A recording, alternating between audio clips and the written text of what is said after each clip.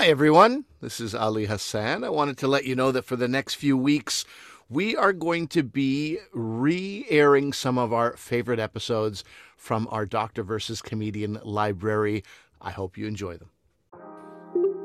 Today we'll be discussing the 30th anniversary of the Singles soundtrack, and we'll be discussing borderline personality disorder.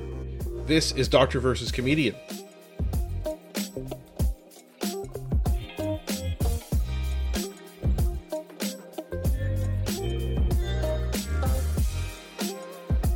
I'm Dr. Asif Doja, and this is the Doctor of Laughs. Who is on mute? Not a real doctor. Ali Hassan. Every episode I pick a topic for Ali from comedy and entertainment, and I question him about it. Then Ali picks a topic from medicine and health and grills me on that topic. Today we'll be discussing the legendary soundtrack from the movie Singles, which was released 30 years ago last month. And we'll be discussing borderline personality disorder.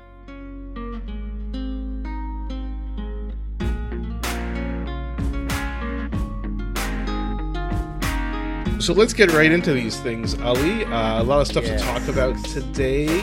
Exciting stuff. So, the Singles soundtrack was released 30 years ago last month. And so, this was a soundtrack that, the reason why we're talking about it is a very influential soundtrack. It kind of was riding high in the grunge movement, and it's a lot of people's introduction to a lot of bands on the soundtrack. For me especially, including Pearl Jam, Soundgarden, and the Smashing Pumpkins. But hold on, let's talk about the movie first. Okay. Also very influential for reasons that, look, I was like, why did I like this movie so much? It's 91, 92. I mean, we are basically fresh out of high school, brown kids. What did we connect with like, we have no musical talent. Matt Dillon, long-haired. I had long hair, but we I couldn't play a guitar. What did we love about this movie? It says, the basic description is a group of 20-somethings struggle to find love in grunge-era Seattle. Right. So and in that lies the secret to what we loved, obviously. Let's take a little bit of a backtrack here for a second. So this movie was written and directed by Cameron Crowe, and people may know him. His big claim to fame at the beginning was he wrote Fast Times at Ridgemont High, and then later on he wrote and directed Say Anything, which was his movie right before this.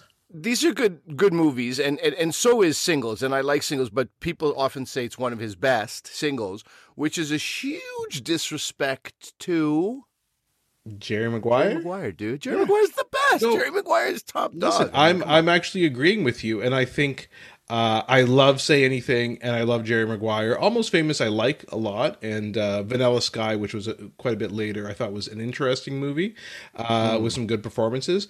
But I thought Singles was a bit of a step down from Say Anything. And so, but I would agree to you, with you, both, that it was very...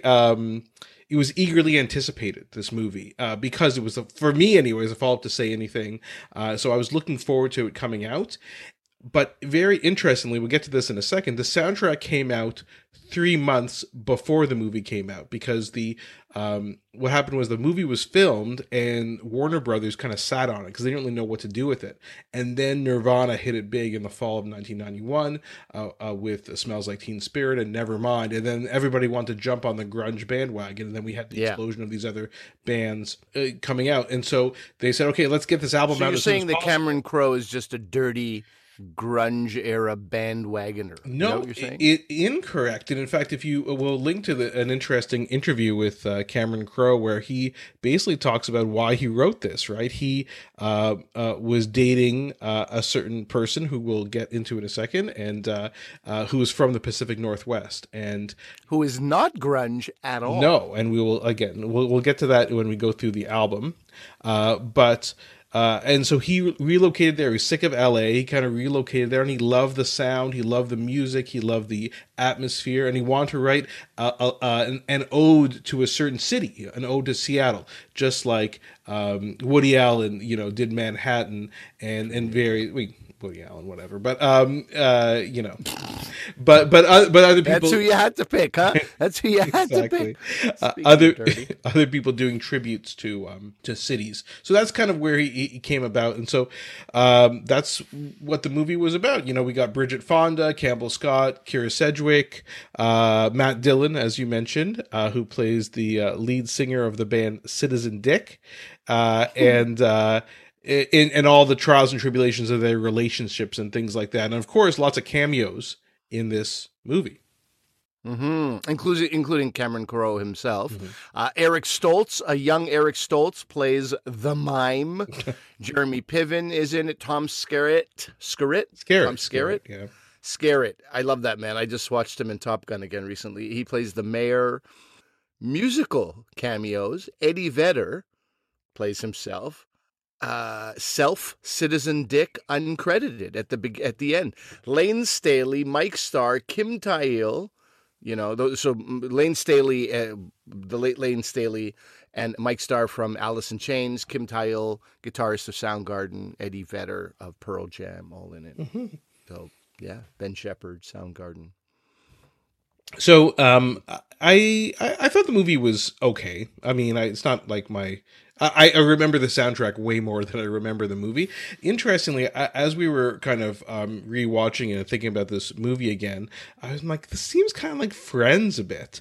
And apparently, Warner Brothers tried to turn Singles into a television series, and Cameron Crowe says that Singles inspired the TV show Friends. You're kidding. I don't know if that's true or not, but look. Friends lasted, what, 10 years, 10 yeah. seasons? Yeah. So, I mean, that's a huge, if it's true at all, that's a huge, and yep, you know, Friends, we all make fun of it now retrospectively, except for my daughters who've spent the pandemic watching and memorizing every single line of every episode. But Friends, we look back at now with the, you know, especially if you look at it from a diversity lens, if you look at it from a comedy lens, it's missing that edge, it's missing a variety of things. But at the time, there's no denying what Friends gave us. So if Singles gave us that, there's something to be said there. So why don't we talk a bit about the soundtrack? Like I was saying before, I remember the soundtrack coming out way before the movie, as we just said, 3 months beforehand. And I remember a lot of hype behind it, like my friends talking about, oh, the single soundtrack's coming out, it's supposed to be amazing. And I remember just going to the record store, CD store, and buying it when it came out. What's your kind of memories of this album? I owned this CD. Who told me to get it? And the hype, I don't remember, but I think it was something like I was such a Pearl Jam fan and I was such a Soundgarden fan that, you know, you didn't have to say much more than that.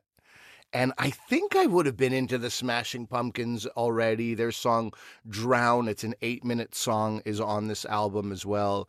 It's really like a ridiculous soundtrack. It's kind of, I don't know. It feels like a best of. It's like a dream, and just for fun, Jimi Hendrix is thrown into this. Well, let's go through. We won't go through every song, but we thought we'd try this. We got a little setup here. We're going to try and play the song, and we'll talk a bit about each song.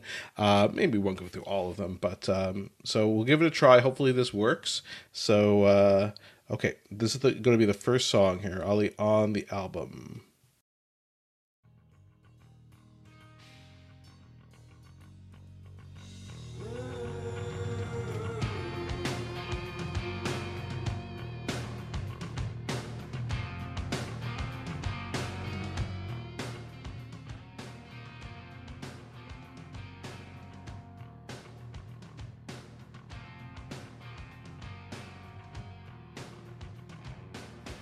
So, Ali, this is Wood by Alice in Chains. Well, hold on. Do you want me to sing every song at the top of my lungs? Is that something you were interested in? I would be interested in it. By my master. It also, dude, Master of Puppets was one of my favorite albums. Loved Metallica. They're bringing up the word master in the music. I don't know why I love that. Oh, yeah. Let's turn this up.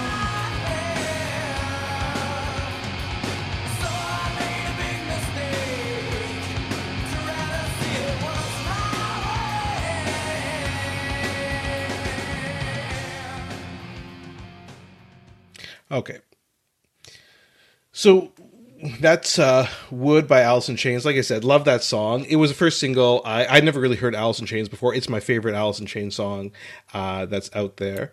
I would say that the same applies to me.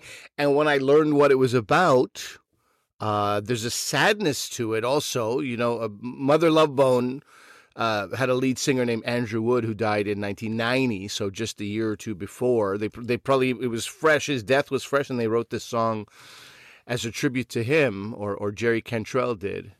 And then Lane Staley sings the chorus. That's why it sounds like it has this, like, you know, completely different element to it. You have one person singing vocals and then the verses, and then Lane Staley sings the chorus. So it's, I don't know, it's a damn good song. And then it appeared on another soundtrack as well. It appeared on their second studio album, Dirt. Yeah, exactly. So yeah, I really like this song. So this next song is Breath by Pearl Jam.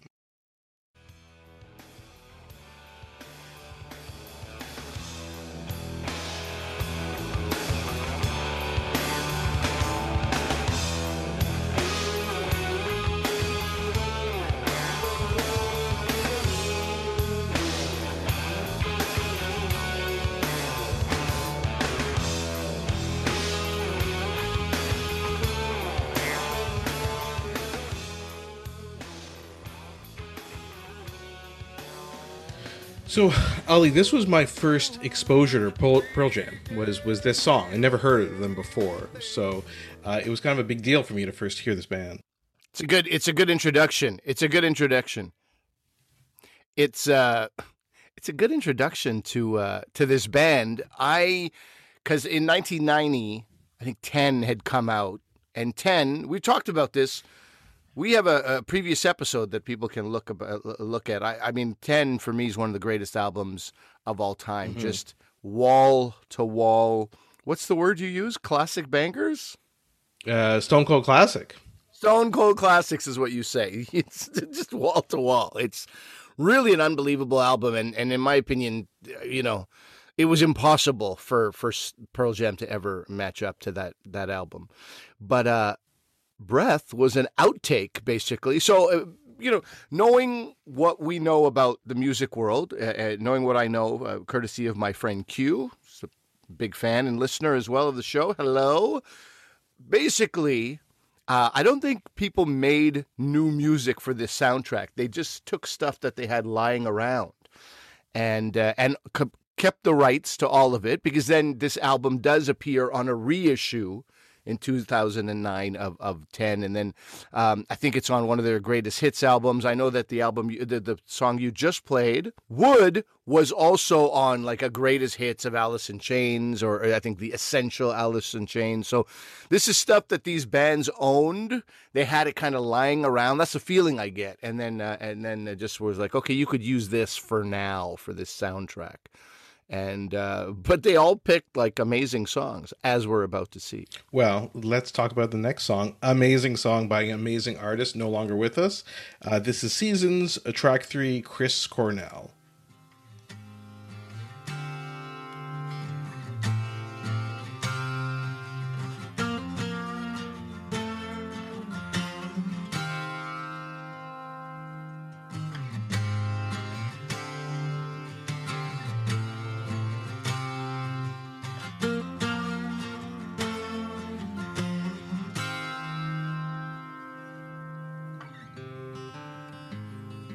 Let's jump ahead to further. Oh, I love this part though.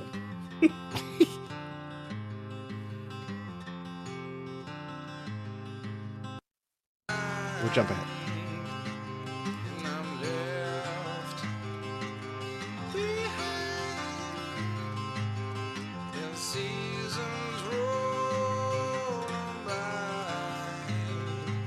So, what do you think of this, Ollie?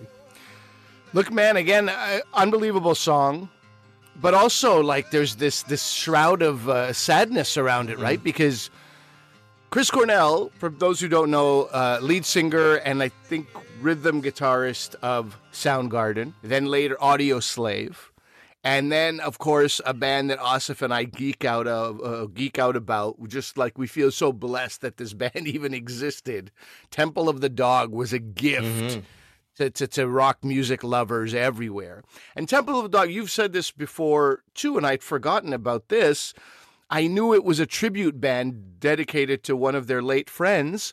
It's Andrew Wood. Exactly. It's the same guy who I was just mentioning. But it's just sad because, Chris Cornell, as I think about him, I think it was 2017 or 2018, he, after many years of struggling for depression, took his own life. And so I can't help but think about that as I think about these phenomenal musicians. But anyway, the better way to look at it is like we're lucky to have had him as music fans for as long as we did. And I think this song, it reminds you that he's a great singer, and, and sometimes you may forget that with the harder rocking stuff from Soundgarden. So, I totally agree with you. So this next song is by Paul Westerberg. So the Replacements, which was his big band from Minneapolis, had broken up, and this was kind of the beginning of his solo career. Now, interestingly, he's not from Seattle. So this is the first person on this album that's like, I'm not really from Seattle, but I guess for whatever reason, Cameron Crowe really wanted him to be. Sound. He's got a sound. I was like, Paul Westerberg doesn't really love these songs, but I think they're both really good. It's when I mentioned to my wife that we're doing the single soundtrack, she started singing these songs, both of these. So let's do this one. This is track 4, Dyslexic Heart by Paul Westerberg.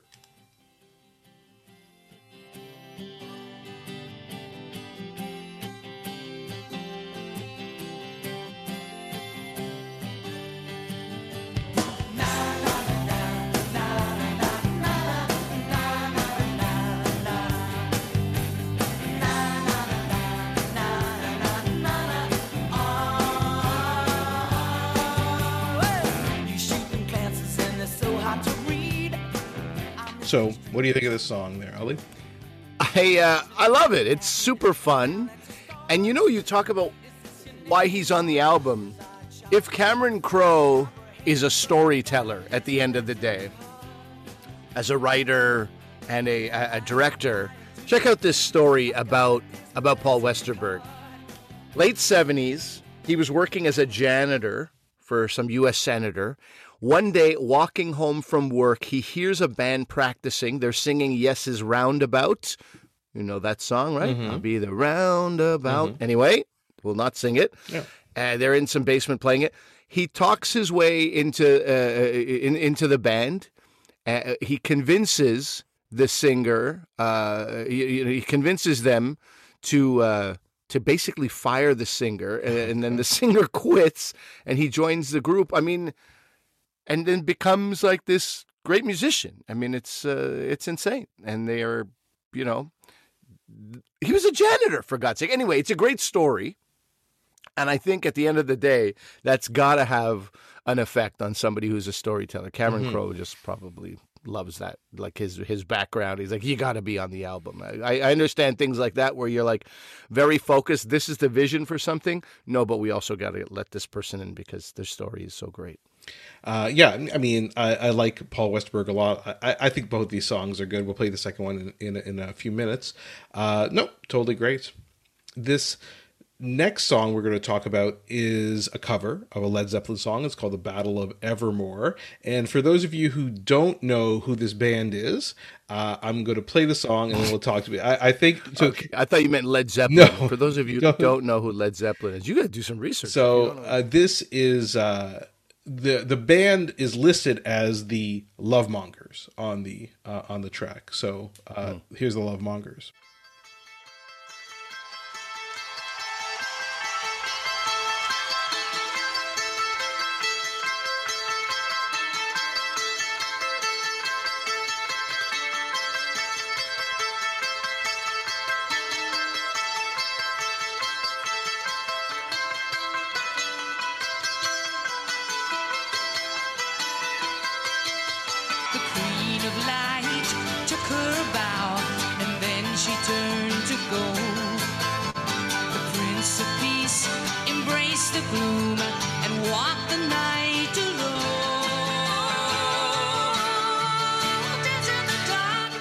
So these voices should be very, very familiar to people who are familiar with rock music. Ali, who are these people? I'm going to use the words that my fellow writers used to use when I was in a writing room. When they'd hear a joke of mine they didn't like, I'm going to say, that's a miss for me. What? Dude, that's a miss. Battle of Evermore is one of the greatest Led Zeppelin songs off one of the greatest Led Zeppelin albums, Led Zeppelin 4. I don't think it needed to be redone, but it was redone, and I don't think it did justice to the original. Okay, fair enough. That's fair enough. But I just find it interesting, the story of who these people are who are singing, right? Oh, yeah. That's not what you asked me. You asked me, what do I think about the song? That is true. That is true. So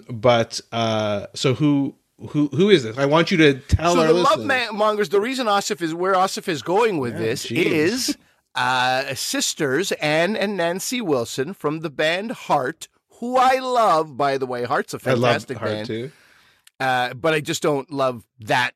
It's the Led Zeppelin thing. It's not their voices or anything else. It's just you got to do the best cover ever with certain songs. So and Nancy Wilson we're speaking about because, Asif, I'll let you tell everyone. Nancy Wilson is married to Cameron Crowe, and she is the person was married. Stay on top of these things. Yes, they are divorced. But at the time, she was the woman from the Pacific Northwest who he kind of left L.A. and kind of relocated to the Seattle area for. And so they didn't want to list them as Heart on this for various reasons. Maybe they didn't fit in, so that's why they're called the Love Mongers. And it's a cover that they did in concert, as you could tell. So I like Heart this. Was 3 ladies. Wasn't Heart 3 women? No, you're thinking of Wilson Phillips and the Dixie Chicks. I am. No, Heart was a whole band, but the 2 main singers were. Okay. So maybe no. Heart. Come on, Barracuda. I know Heart very well. I will not be mixing them up with the Wilson sisters. Okay. I mean the. No, Wilson they are the, oh boy. Yeah, that's right. You thought they were the same Wilsons. I didn't. I did not. I never would. Okay, we're going to get to probably my favorite song. It's hard because there's so many good songs in this album, but I love this song. So this is Mother Love Bone, which is the old band of Andrew Wood. And when Andrew Wood died of a drug overdose, Mother Love Bone kind of fell apart, and then the embers became Pearl Jam, and of course the collaboration between Soundgarden and the ex-members of Mother Love Bone was Temple of the Dog. So this is kind of like it's still an in memoriam type album to Andrew Wood still, but he appears on this with Mother Love Bone. So this is actually 2 songs that are combined together. So I'll try and fast forward to each part. So it's called, but the song is listed as Chloe Dancer / Crown of Thorns. So you'll see it's 2 songs. By the way, if Asif's trying to forward to a different part of a song, God be with us all. Yeah, right? I mean, hopefully everybody's putting up with this, like, technical difficulties.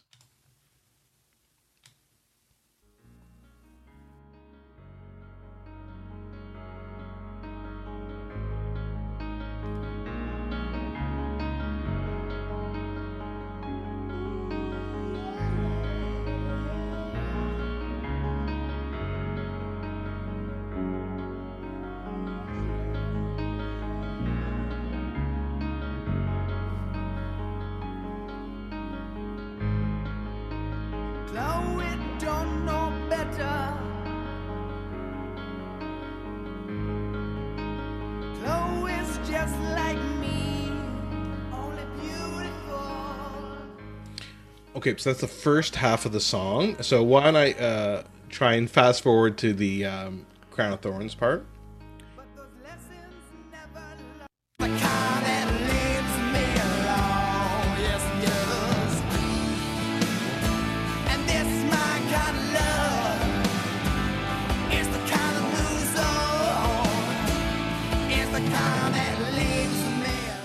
So Ali, your thoughts? Well, first of all, I not to mock this song at all, but this is a song with 2 names. It's called Chloe Dancer / Crown of Thorns. It's 2 songs merged into one. It kind of makes me laugh. You're not going to like this, Austin. It makes me laugh because I don't know how well you know the movie The Wedding Singer by Adam Sandler. I've seen it about 15 times. But in Adam Sandler's, he's trying to get back to. He's not really trying to get back. He's quit being a wedding singer, and he's in a very sad place because his girlfriend left him at the altar. And he sings this song for Drew Barrymore, and it starts with like, "I love you, you're the best," and then he goes, "It's not completed yet," and then he starts saying, the song starts going, "Somebody kill me, please." It's called "Somebody Kill Me." That's how I feel about this song a little bit, because it's a beautiful thing. Chloe Dancer is about Andy Wood's a fiance who had planned to be a stripper so she could support the two of them, but after within an hour she left. But it's a beautiful thing about somebody who was going to do something for the two of them, and they were like, "This is what we got to do just to stay alive and like keep our head above water so that he can pursue his passion." And then Crown of Thorns is about their breakup, and of course it's not good because they broke up with him, going back and forth with heroin, dabbling in and out of heroin, and that's eventually what he died from. So this song is about a relationship ruined by drugs. So less funny than the Wedding Singer song, but also it's an interesting way to pair two songs together. It's like, I guess it's a full story. That's the way they would look at it. Yeah, and the interesting thing about this song as well is you can see that Mother Love Bone wasn't quite what the grunge movement would be. They still have a bit of a hair metal vibe to them, especially Andrew Wood's vocals. And so I think this is the bridge between like the 80s music, like the metal scene, especially the hair metal scene, and then what became grunge. I think he is the linchpin in some ways. Sure, and I think this is, again, I'm full of theories today, but this song was apparently in the movie Say Anything, which you loved, 1989 film, but it wasn't on the soundtrack. Right. So my theory is that this was like, we couldn't get you on the soundtrack. Soundtrack was full, right? They had all these rules in the music industry. No one's going to listen to an album with more than X number of songs. We'll get you on the next one. And so it feels like that's I think that's what happened. Cameron Crowe actually said he was very happy he had Mother Love Bone and Andrew Wood in Say Anything because, of course, he died and he didn't get to see his song in a major motion picture. So he was kind of happy about that. So I think that is basically what happened. Okay, we're going to move on. This is quite possibly my favorite Soundgarden song. Okay, I love it. Keep saying that over and over. I know, but yes, I just love this song. Okay, this is Birth Ritual. I'll have to fast forward it because the intro is a bit long. Long intro.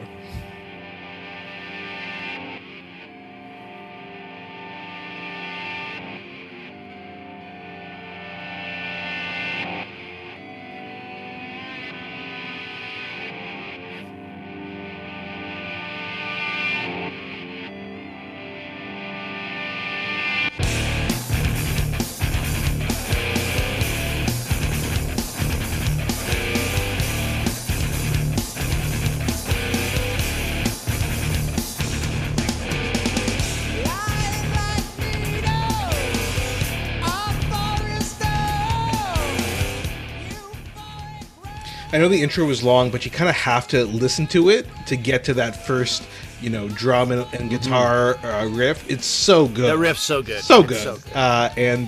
They performed the song in the movie singles. Soundgarden does. Speaking like Yoda there. But I don't know. What do you think of this one, Ali? I already told you what I love think. it.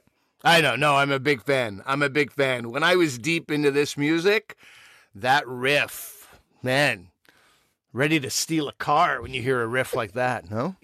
I think that's great. So I know you guys are going to think that I keep saying this about all the songs we're listening to. This next song is my favorite Pearl Jam song. I still think it's the best one. Again, as Ali said, it was kind of an outtake. It was kind of just like a quick thing that they threw together. But I think it's the best Pearl Jam song. It starts off so well. So this is State of Love and Trust.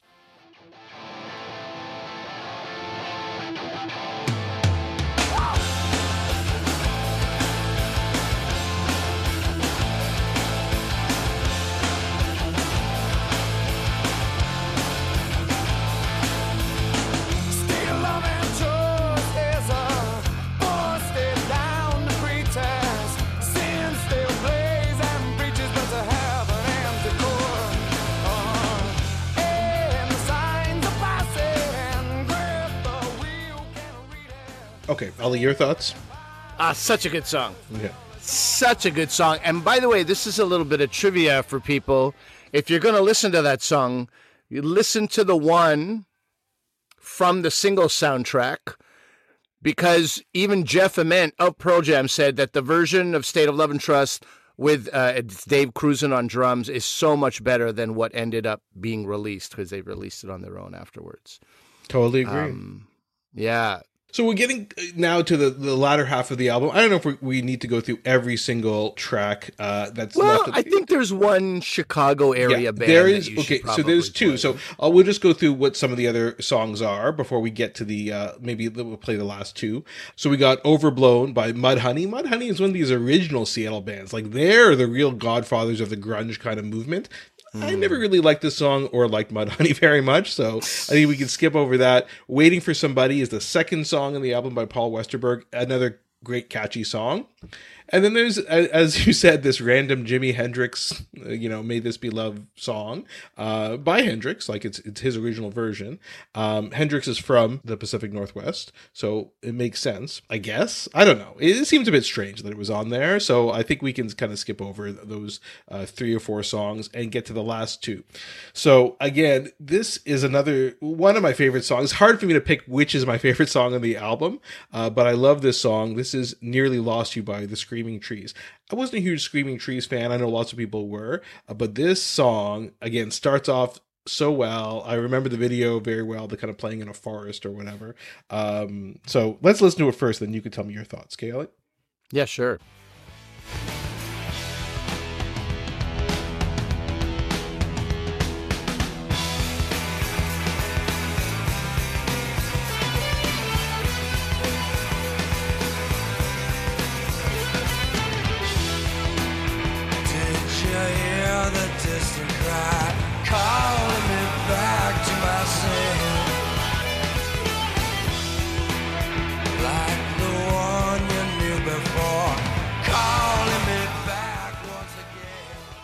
Thoughts, Ollie? I love that song, dude. I love that song. Yeah, it's just so catchy, so hard hitting. I don't know. I think it's great. Like I said, I don't know if I really heard a lot of their other stuff after that, but for me, that was key. And that brings us to the last track on the album, and I'll start playing it now. We can kind of talk over it because again, it has a very long intro.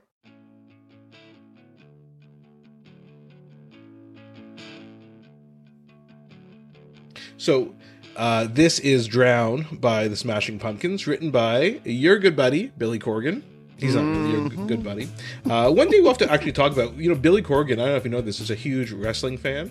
Huge. Yeah. And so much so he bought his own wrestling promotion. So it's yeah. So, but this was my first introduction to the Smashing Pumpkins. Yeah. Let's just listen to a little bit of this and then we'll talk about it.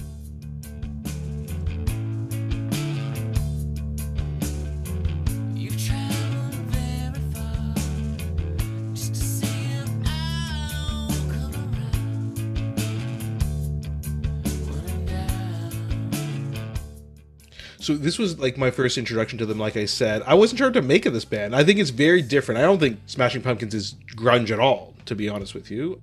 Really? I don't put them in the same category. I just think it's different. He has a very specific way of kind of writing songs. And this is a perfect example. Starts off slowly, then builds, right, to this crescendo at the end. And you slowly building, right? So I don't know. I love the band. This was my first introduction. But what do you think? Yeah, I mean, I do love the band. I had their first 2 albums, and I thought so highly of them. They were so cool and so different. And it's true, they weren't classically grunge. Like, it's not a Nirvana album. Not all. I think they were much more experimental. There's another element, too, that I had to bring up, and I didn't bring up with Soundgarden earlier. When you first meet Smashing Pumpkins, it's Billy Corgan and it's James Iha, a Japanese guy, and I think he grew up in the suburbs of Chicago too. I don't think you. I mean, and Smashing Pumpkins has another element, which was Melissa Oftemar, who went on to be a part of Hole. Yeah, well, She's it was from Darcy Montreal. beforehand, like Darcy, and then Melissa Oftemar. Right, and Darcy Retzky looked like the name Gretzky. I mean, you just felt like you knew these people, and to have like a Japanese guy, American-born Japanese guy in the band, there was something about that, and I felt the same way about Soundgarden. I don't think you can tangibly quantify what it meant for Soundgarden, who also had a Japanese founding member, and then Kim Tail, who was an Indian guy. I looked at that guy and I was like, I know that guy. That's my people, right? That he's Kerala, he's from Kerala in India, but all American born, and just to see the children of immigrants in these like massive bands. I don't know. It should have gotten me playing guitars, what it should have done. I'm a loser, but it was, I can't take away what that meant for me connecting with these bands. Did I need it? Of course not, because I love Pearl Jam as well, who had no, children of immigrants that I knew of, or not visibly anyway. But there was something about that really was just so super cool to me. Yeah, and we should probably do a full episode on Smashing Pumpkins at one point. There's Siamese Dream. We'll have the 30th anniversary next year, so maybe we'll do a Smashing Pumpkins. Let's hope we're alive, bruh. We live hard and fast. That's right. You never know what's going to happen. Another pandemic? Who knows? But so this is it, Ali. We got to the end of the singles soundtrack. Again, it's one of my...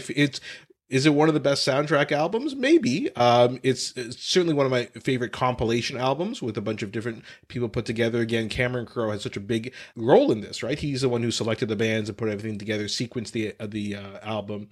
I love it. Like I said, I still like 3 of these songs, or 4 of them are some of my favorite songs ever. So yeah, I'm glad that hopefully people find it still relevant 30 years later. It's the best of the best. If you want to, remember what grunge was all about, if you want to reintroduce yourself, if you want to introduce yourself for the first time to let me get a feeling for the era, this is almost not a good starting point because it's so good, and you risk going down from this. But I think if you want to have one album that really exemplify, I don't know if it's on Spotify, I don't know where you can find it, but to add this to your playlist, like a driving playlist to annoy the hell out of your children in the back seat, if that's what you like doing, this is the one. This is like really a phenomenal album.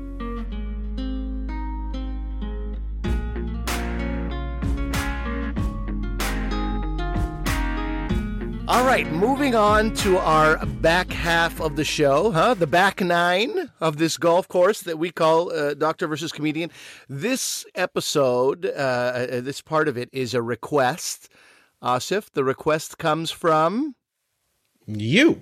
Me, exactly. Yes, exactly. Sometimes I make requests. And we're talking about borderline personality disorder. And the reason I requested this of Asif is, I have some experience with it myself.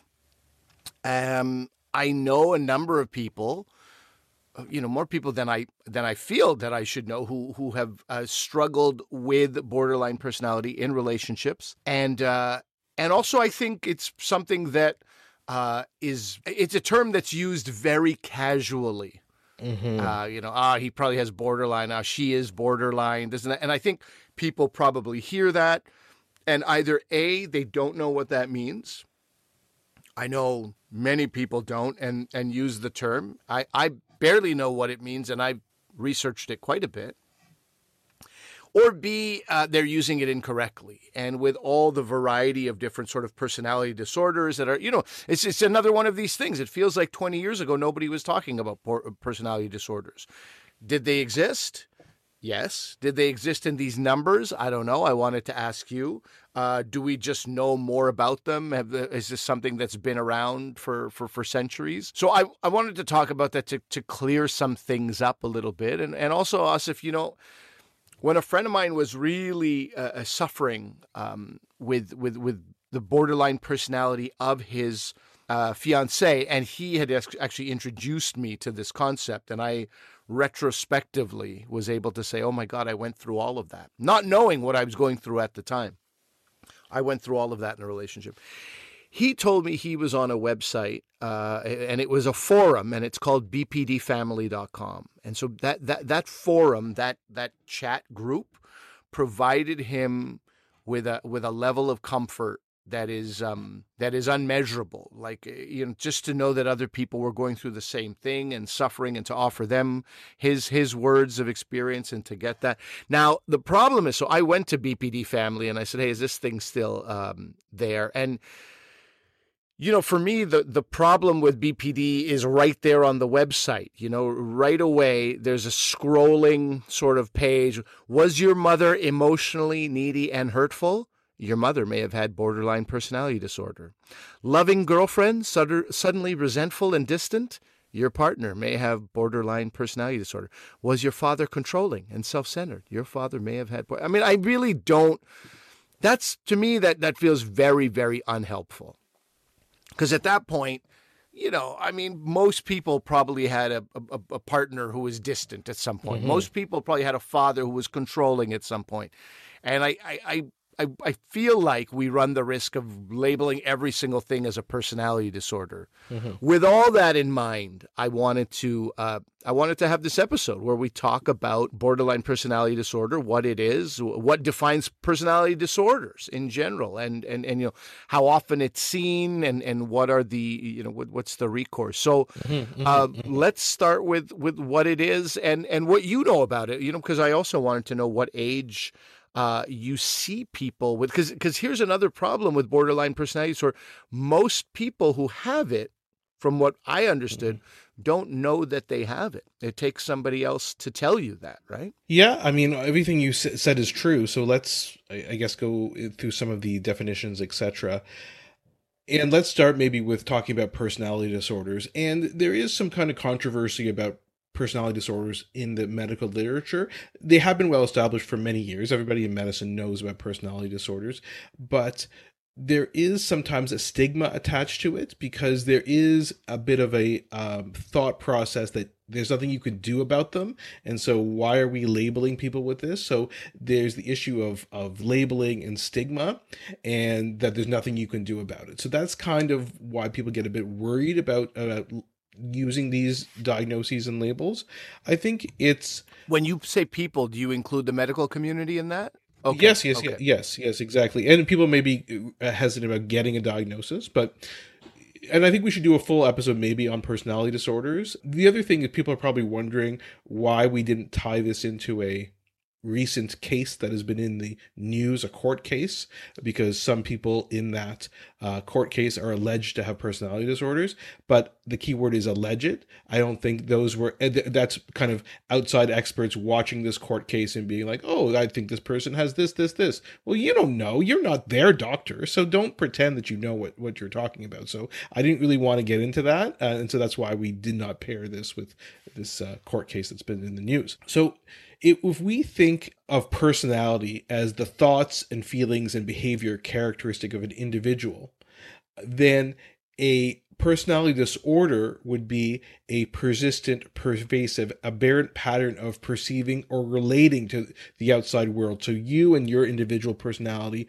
and its relation to the outside world, that by definition has to lead to difficulty with social relationships. So when you say so you need to have a problem. Right. It makes you think of a lens, right? You see everything through a certain lens, right? Yes. Okay. Yes, that's a very good way of putting it. But again, if I saw things through a certain lens and then interacted with everybody, appropriately, and there's no concerns, no dysfunction, then who cares, right? That's just the way I look at the world. But when it causes dysfunctioning, especially with social relationships, then it's a problem, right? As I always tell patients, something's only a problem if it's a problem, right? So, and then we have these different types of personality disorders. So we have borderline personality disorder, antisocial personality disorder, histrionic personality disorder, narcissistic personality NPD, they call it in the biz. Familiar with that one as well, unfortunately. I didn't know. Well, yeah, you are in show business, in the entertainment profession, so I'm sure you've seen. So both histrionic and narcissistic personalities, I'm sure there's quite a few of those in the entertainment business. But let's maybe save that for another episode, because there's so much to talk about with just borderline personality disorder. The key with borderline personality is emotional instability. If you had to pick two words to describe it, it would be emotional instability. So patients with this have difficulty regulating their emotions and their experiences. And this emotional ability can be so extreme and the emotions so extreme that death or self-harm seems like a reasonable option. That's how extreme it is. So you don't have to have these thoughts of suicidality or self-harm or acts of that to be diagnosed with borderline, but it is one of the criteria, which I'll get to in a second. So people with borderline personality will have a very high sensitivity to emotional cues, intense reactions. Some might say an overreaction, but that's a judgmental term, right? So just intense reaction, long-lasting feelings, and then this problems with your sense of self and insecurity and emptiness about yourself. And you'll see, and maybe you've experienced this or your friends have, the chaotic relationships, right? And in fact, you told me that there's a book called Walking on Eggshells. It's known as the Bible, one of two sort of Bibles on the subject. And I know many people who own that book, but they were sort of desperate to find out what's wrong in their relationship. And you know, as the person who doesn't have BPD, you're sort of along for a pretty rocky ride, and you wonder a lot, is it you? Are you the problem, or how can you deal with this? And also, why didn't I see this before? So from everything I know, very, very valuable book. By the way, if you look it up, it's $9, which to me is like, that's kind. You know, somebody's not trying to profiteer over something that could really help and change people's lives. So that's a good thing. Might as well mention the other book then, Ollie. What's the other book called? Yeah, it's a book that is emblematic of that push-pull nature of having borderline personality disorder. So it is called I Hate You, Don't Leave Me. So this is an interesting topic, right? Because a lot of the things you have not had personal experience with, but this one you have. So I'm going to go through the stuff. I'm going to kind of pretend that you don't know anything about it. I think that's the easiest best. way for our listeners. You don't want me sitting here like a know-it-all. Well, I heard my sources tell me. Yeah, exactly. So basically, you know, as we were talking about offline, there's this DSM-5 criteria, which is the newest criteria for diagnosing various mental health illnesses. Listen, if anybody's new to our podcast, the DSM is the Diagnostic Systems Manual, yes? Statistical manual, which doesn't feel like it has a place in medicine. And so when I was experiencing borderline personality disorder in a relationship, it was DSM-4. We were only at version 4, but there is this checklist that you can go to. Right, exactly. So you need to have all those things we talked about, the instability in the relationships, the self-image problems, and basically they have 9 criteria that you have to meet. I'm going to go over them and try and simplify them a bit. The first criteria is a fear of abandonment. Okay, I think that's relatively straightforward. Second is what we talked about, emotional instability and mood reactivity. And you can have these highs and lows where you have episodic low mood, then irritability or anxiety. And this can last a few hours or days. It's not bipolar disorder. Bipolar disorder, people always call someone bipolar in quotation marks when they say someone's mood is very labile. But bipolar disorder, you go through weeks or months of low mood, then you get the mania. We can do a whole episode. And we should, because again, that's another one that's very casually and flippantly. I think he's bipolar. I think she's bipolar. Yeah, and inappropriately so. The third criteria is inappropriate or intense anger. And this can be manifested as displays of anger or temper or recurrent physical fights. And again, we're going to talk a bit about how it is diagnosed in men as well. And sometimes it's underdiagnosed. And we think it's just women, but it's not. And so maybe the physical fight that's maybe more of a male thing, though women as well can engage in that. The next one is a pattern of unstable social relationships. And then there's this back and forth. And this is what Ollie was referring to with I hate you, please don't leave. Idealizing someone, idealizing their relationship, and then devaluing them, hating them, and just going back and forth, even within one conversation. The next one is an insecure identity or lack of a stable sense of self. And then the next is repeated acts of self-injury or self-harm, suicide attempts, suicidal thoughts. The next criteria is persistent risk-taking or impulsive behavior. So this could be a couple things. It could be binge eating, risky sexual practices, risky like driving or speeding, spending a lot of money, credit card debt and things like that, or substance abuse. And again, we'll get into males versus females, but substance abuse may be a bit more common in males. Two last things. One is transient dissociative symptoms. So dissociative symptoms occur in psychiatry where you have derealization, feeling you're not yourself, feeling you're looking at yourself from outside your body, or even having amnesia to certain events or paranoid ideation. So that can also be seen. And then the last criteria is chronic feelings of emptiness. So you have to have 5 of those. Right, and you see how that's important, right? Because if somebody goes, wait, binge eating, I ate an entire ice cream. Do I have? Right? Like it just gets very common. So I didn't know it was 5. Right. I thought it was more. I thought you were supposed to have 9 out of 10 or 8 out of 9 or something like that. But anyway. Yeah, 5 or more. So yeah, exactly. And I think that's a really good point as well. And when people are labeling people as having this, like as in lay people labeling other people as having it, is probably not correct, and you probably need to have all of these things together. The DSM-5, it's out there, people. Take a look. I think, I'm not sure if you wanted to go further into that, but I think people would be, curious as to why certain people have this particular personality disorder and why others don't. Like, where does BPD come from, and does it always come from something specific?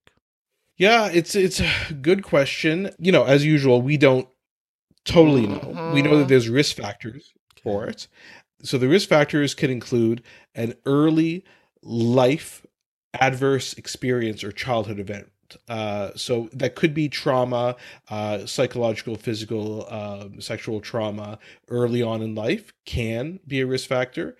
Bullying, victimization, or difficult peer relationships in adolescence, low socioeconomic status, having a history of hyperactivity in childhood can be associated. And then there are some parenting factors. So poor attachment to your parents, interestingly, maternal inconsistency and upbringing and high over-involvement, which are kind of opposite things, right? They're not always there for me, or they're over-involved. Or you could have parental alcohol abuse or drug problems, or if they have major depressive disorder or post-traumatic stress disorder, that can all be risk that factors. When a parent of a child who then goes on to have, okay, Correct. All right.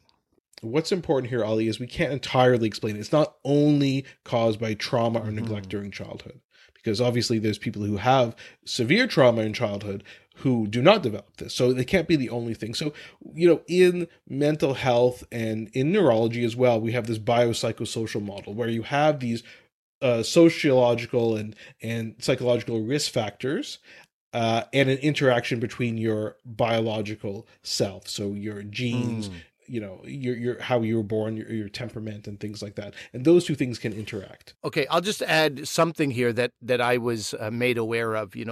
Thinking about one of my friends in particular, he would always say that his partner would constantly echo the sentiments of, I'm not even supposed to be here. I'm not even supposed to be here, meaning on Earth. And he would say, why do you always say that? And she would say, well, look, I don't know what the difference was, but she had, 2 siblings who were like, whatever it was, 13 years and 15 years older than her. So she felt like she was a mistake. And so I'm not supposed to be here. And so we dug into that a little bit. And what we had found at the time was that it's a lot of like this fear of abandonment, or fear of like how, you're not really meant to be loved. And then that's where that push and pull comes from. Like, I know you're going to leave me anyway, or I'm not worthy of love anyway, so you might as well leave. But what you're saying here, Asif, is that is only a small part of it and not even a necessary part of it. Is that right? Well, no, I think those symptoms that you mentioned are very relevant, but it doesn't necessarily have to be due to... It could very well be in the person you're talking about, there's a big age difference between them and their siblings. Like, that could very well be it. That was the genesis of it, but it doesn't have to be. That's all I'm saying. Got it. And what's interesting is of course, I'm a neurologist, so I'm interested in the neurobiology of this.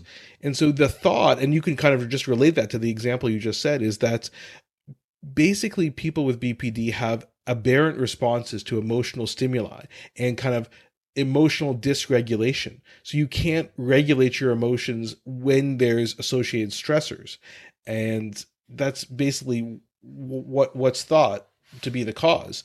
Now, you can do various studies to look at this. So you can do PET scanning, you can do functional MRI.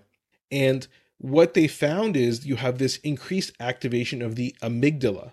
Okay, so the amygdala is a part of the brain that is involved in regulating emotions. It's involved in a lot of things, including like the your response to threatening stimuli, like the fight or fight response. And so they did one study where they showed patients with BPD and then people who don't have BPD pictures where they were just kind of unpleasant pictures, negative type pictures. And basically they found changes in activation in people who don't have BPD with various areas of the brain in terms of the frontal lobes. So these are kind of cognitive areas that help you kind of overcome these adverse images. So in other words, what I'm trying to say is... Yes, do tell us. People with BPD have this dysfunction of what's called the frontal limbic network. That's what's theorized. So in other words, when they're faced with something unpleasant or uncomfortable, they can't use cognitive skills to say, okay, well, you know what? This isn't that big of a deal. I should calm down. I should try to take the other person's viewpoint. I should do this. I should do that. That extra level of being able to connect those cognitive networks is impaired in people with BPD. So what I'm saying is that there is a neurobiological reason for this. So sometimes this helps, right? And we're going to talk about why you'd want to diagnose somebody with this and why someone might want to get this diagnosis.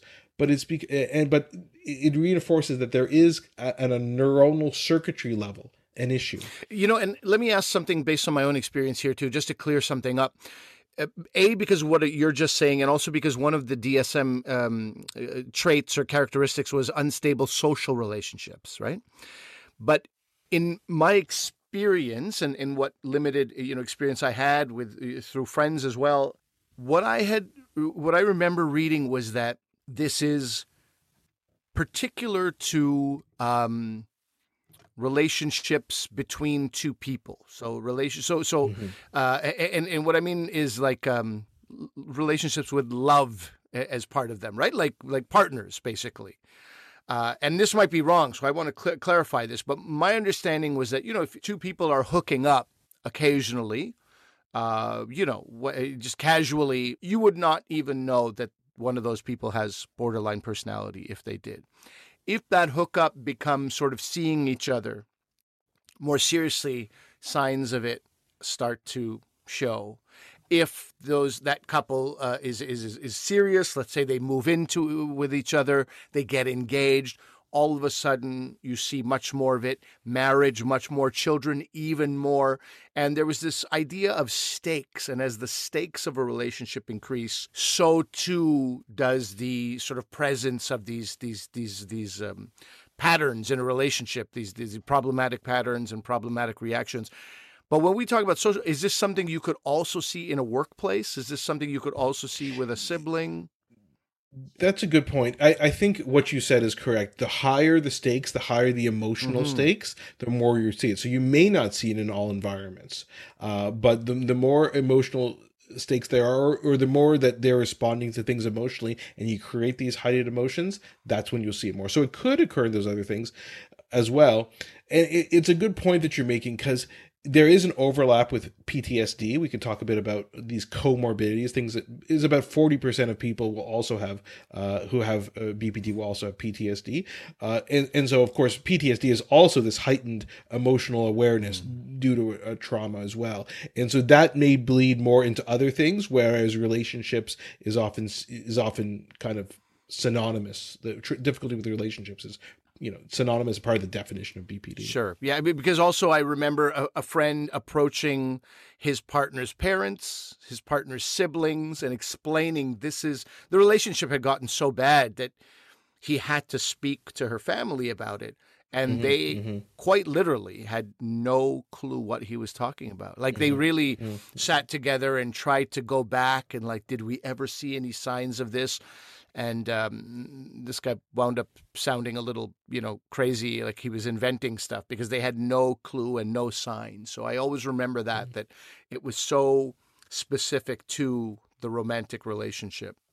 And didn't come out anywhere else with family. So I just thought I'd bring that up. But can we talk about the prevalence of BPD? Because as you mentioned, you said 40%, there's the comorbidity with PTSD, and I'm sure there is comorbidities with other personality disorders, other experiences, other psychological issues.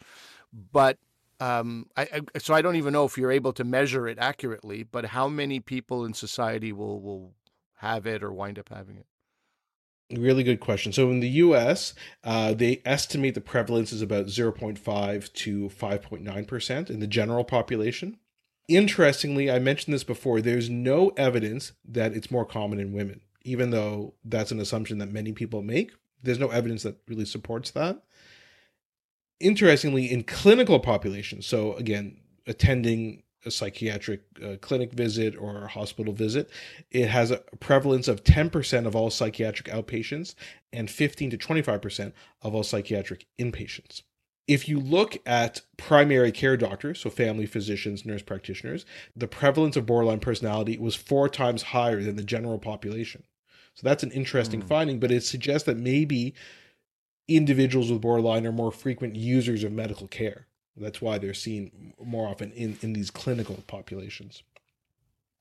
But getting back to what you were asking before about the comorbidities, so it's also comorbid with mood disorders like depression, anxiety, and substance abuse, as well as PTSD, as we talked about. But interestingly, if you get back to the male and female thing, there are male and female differences with respect to these comorbidities.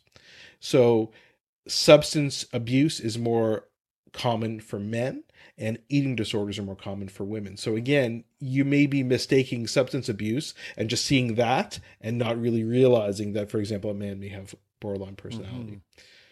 And of course, the biggest concern, like we talked about, is suicide in these patients. The mortality rate from suicide is 8 to 10%, which is 50 times higher than the general population. And BPD is reported to be associated with 9 to 33% of all completed suicides, depending on the study you read. So definitely concerning. Is there a genetic component? If somebody knows that they have BPD, should they be concerned that their child might have it, or does it not work that way? It's a good question. There is a genetic component. First of all, we don't have a gene for it, like we have for, say, cystic fibrosis or muscular dystrophy. But there is a genetic component. So if they look at people with BPD and their first-degree relatives, so parents, siblings, children, they do have an increased risk compared to the general population. So there is likely a genetic component, but then again, if people are all part of the same household and things like that, it can become difficult to separate that out. But there are studies that do suggest there is a genetic risk. It's just that we don't have a gene and it's not 100%. Sure. So it's definitely not just because your first degree relative has it that you'll have it. That's definitely right. True. But it's if you're, one of your parents has BPD, they may show signs of these variety of things, whatever it might be, self-harm or moods, or, basically causing you as a child some difficulty. And that may also lead to some personality, right? Like it's like your external factors, but it's not that external. It's right in your own home. It's almost an internal factor. Exactly. Yeah. Okay. Yeah. What is the treatment? And I ask you knowing what the treatment is because I looked into this. It's not an easy answer, but yeah, let's talk about how this can be treated. And also let's talk about the fact that people who have it often would not be aware. They might even be reading about it and be like, this is not something I have. Can you talk about that a little bit? Yeah, I think this is kind of, both those questions are related to each other. So why would you diagnose somebody with it, right? Why would someone want to get a diagnosis of this? And part of it, it can help them to understand and explain why they feel a certain way. Because certainly doesn't feel good to have all these things, these volatile relationships, a poor sense of self, feelings of emptiness, and of course, suicide and self-harm. So that's one thing. But the second thing is there is treatment for it. And I think a lot of people, physicians and otherwise lay people, think that there's no treatment for these personality disorders. So why you're just labeling me and that's it?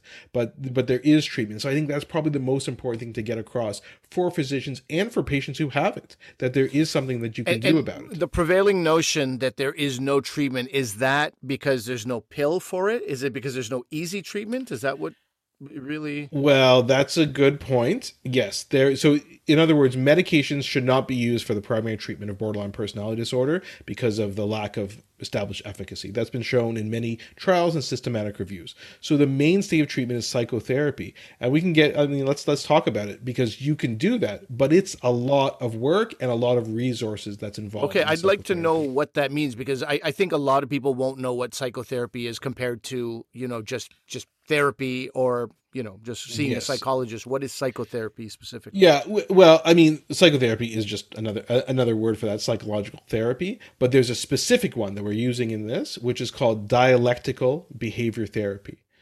So these are just types of psychological therapy. So we talked about a different one. So this is DBT, dialectical behavior therapy. But we talked about CBT, which is cognitive behavioral therapy, when we talked about OCD.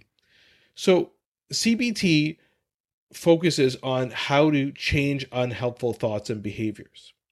But DBT is different. And the dialectical, it means the existence of opposites and the acknowledgement of opposites. So in DBT, people are taught two seemingly opposite strategies. One is acceptance.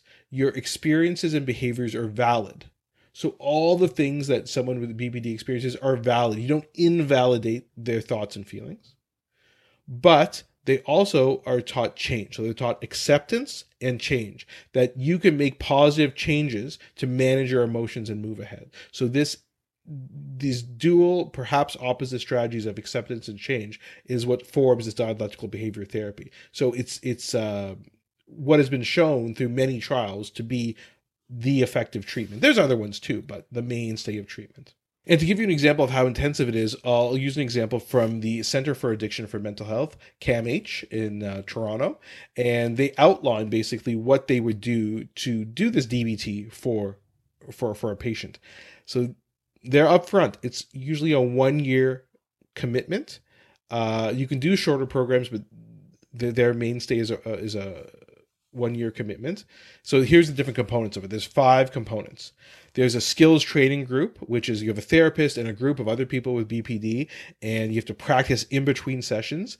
Each session takes place once a week for 2.5 hours, and they basically give you a skills curriculum, and it takes 24 weeks to get through the full curriculum, and they often repeat it then once. So that's how they get to a year. And they learn a bunch of things in this group. Mindfulness, which we've talked about before, being present in situations. Distress tolerance, how to tolerate these very intense emotions.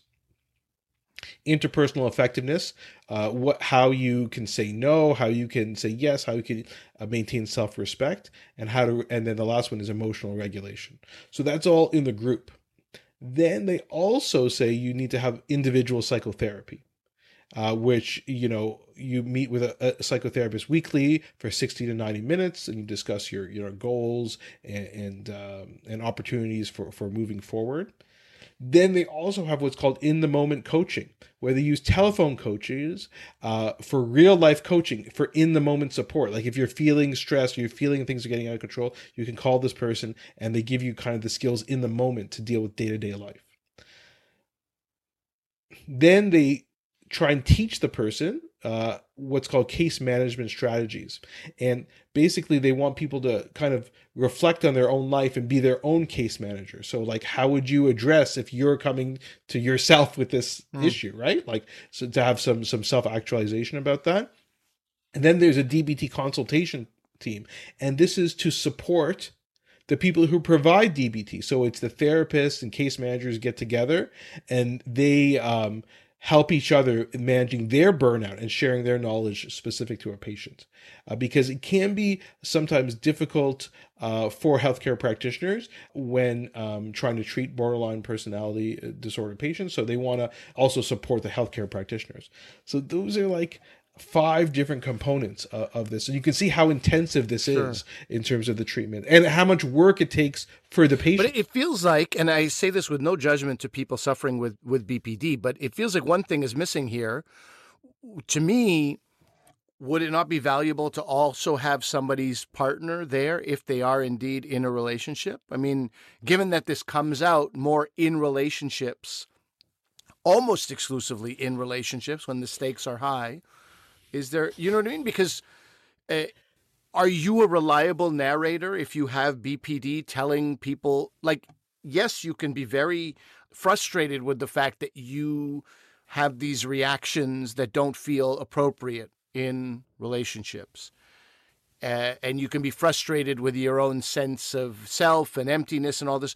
But wouldn't there be some benefit to have the partner there to say that when I say this, this is what I hear back, and when this kind of situation happens, this is how the reaction goes? I think that might occur at the beginning when you're being diagnosed with BPD. They might take other, friends, relatives, partners, together. But we're talking about the treatment stage, right? So you've already been diagnosed. Right. And you go with the potential that the person has accepted the diagnosis and wants treatment. Like most mental health treatments, the person has to be willing to, to use quotation marks, do the work, which is an overused phrase, but be willing to change and make a commitment to it. As we said, it's a lot of work. So that I think that's where we're at now. The other stuff may occur earlier, but this is once the person's accepted, this is the diagnosis, this is what I want to do about it. Got it. In the long run, how successful is the treatment, and what happens to people with BPD? I think we already know the worst case is suicide. But for those who get treatment, what's the prognosis?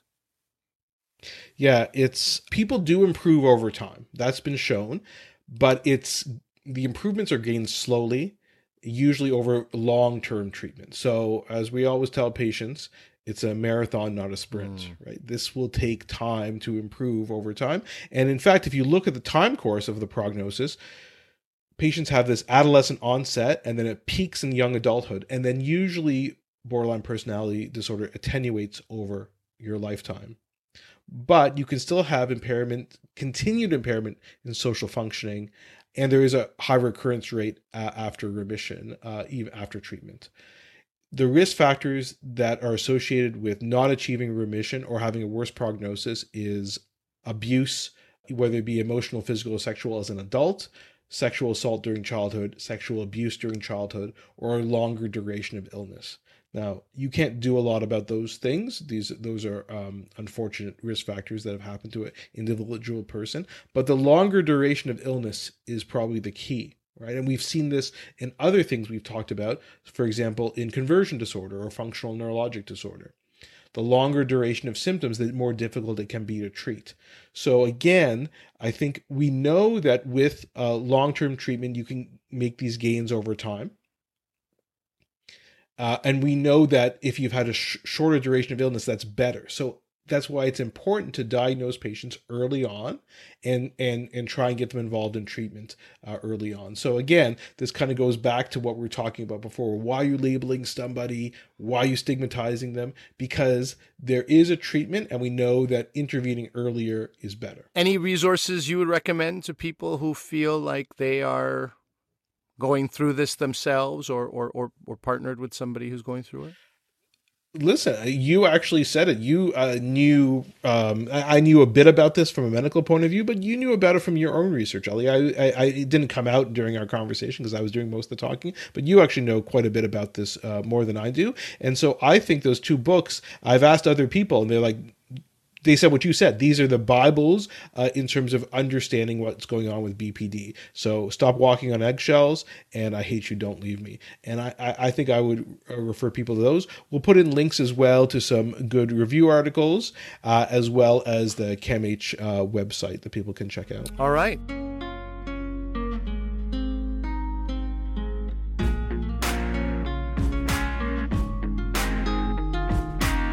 Thanks, man. I hope that cleared up things about, at the very least, I think we owe it to people who are truly suffering with these, as I said, personality disorders that are truly no fault of their own in almost, most cases. This is tied back to something they were not responsible for. So I think the flippant use of terms like BPD or they're bipolar or whatever, it doesn't serve the greater good. It doesn't serve any purpose at all. So I think you did a good job clearing that up, at least this time. And of course, good news for us, sad news for society. There's a lot to talk about with personality disorders, and I'm sure we're going to revisit at least one or two of them. You want to talk about my experience, as you said, in the comedy world, narcissistic personality disorder. We can. Not just comedians, but we can do a full episode on that. My friend in medicine as well, it's very prevalent. So we'll put that on the list for the next couple of months. I think it would be a good follow-up to this. But let us know what you guys thought about this episode. Again, very curious about your thoughts about the single soundtrack, as well as Borderline Personality. Do you guys care about the single soundtrack at all? Were you interested in that? And BPD, let us know what your thoughts are. And if you have any questions or things you guys want us to cover, let us know. drvcomedian@gmail.com. Reach out to us on social media as well. Dr. V Comedian on Twitter, Instagram, Facebook. We are everywhere. Ollie's book comes out September 27th, is that correct? September 27th is 100% correct. And then Ollie will have a tour coming up in the fall. We'll also maybe we'll preview that a little bit as well, as it will be closer to that tour date as well. But remember that although I'm a doctor, I'm not your doctor. Medical issues we talk about are for your interest and information only, and they're not medical advice. Please consult your medical professionals for actual medical advice. Thanks for listening.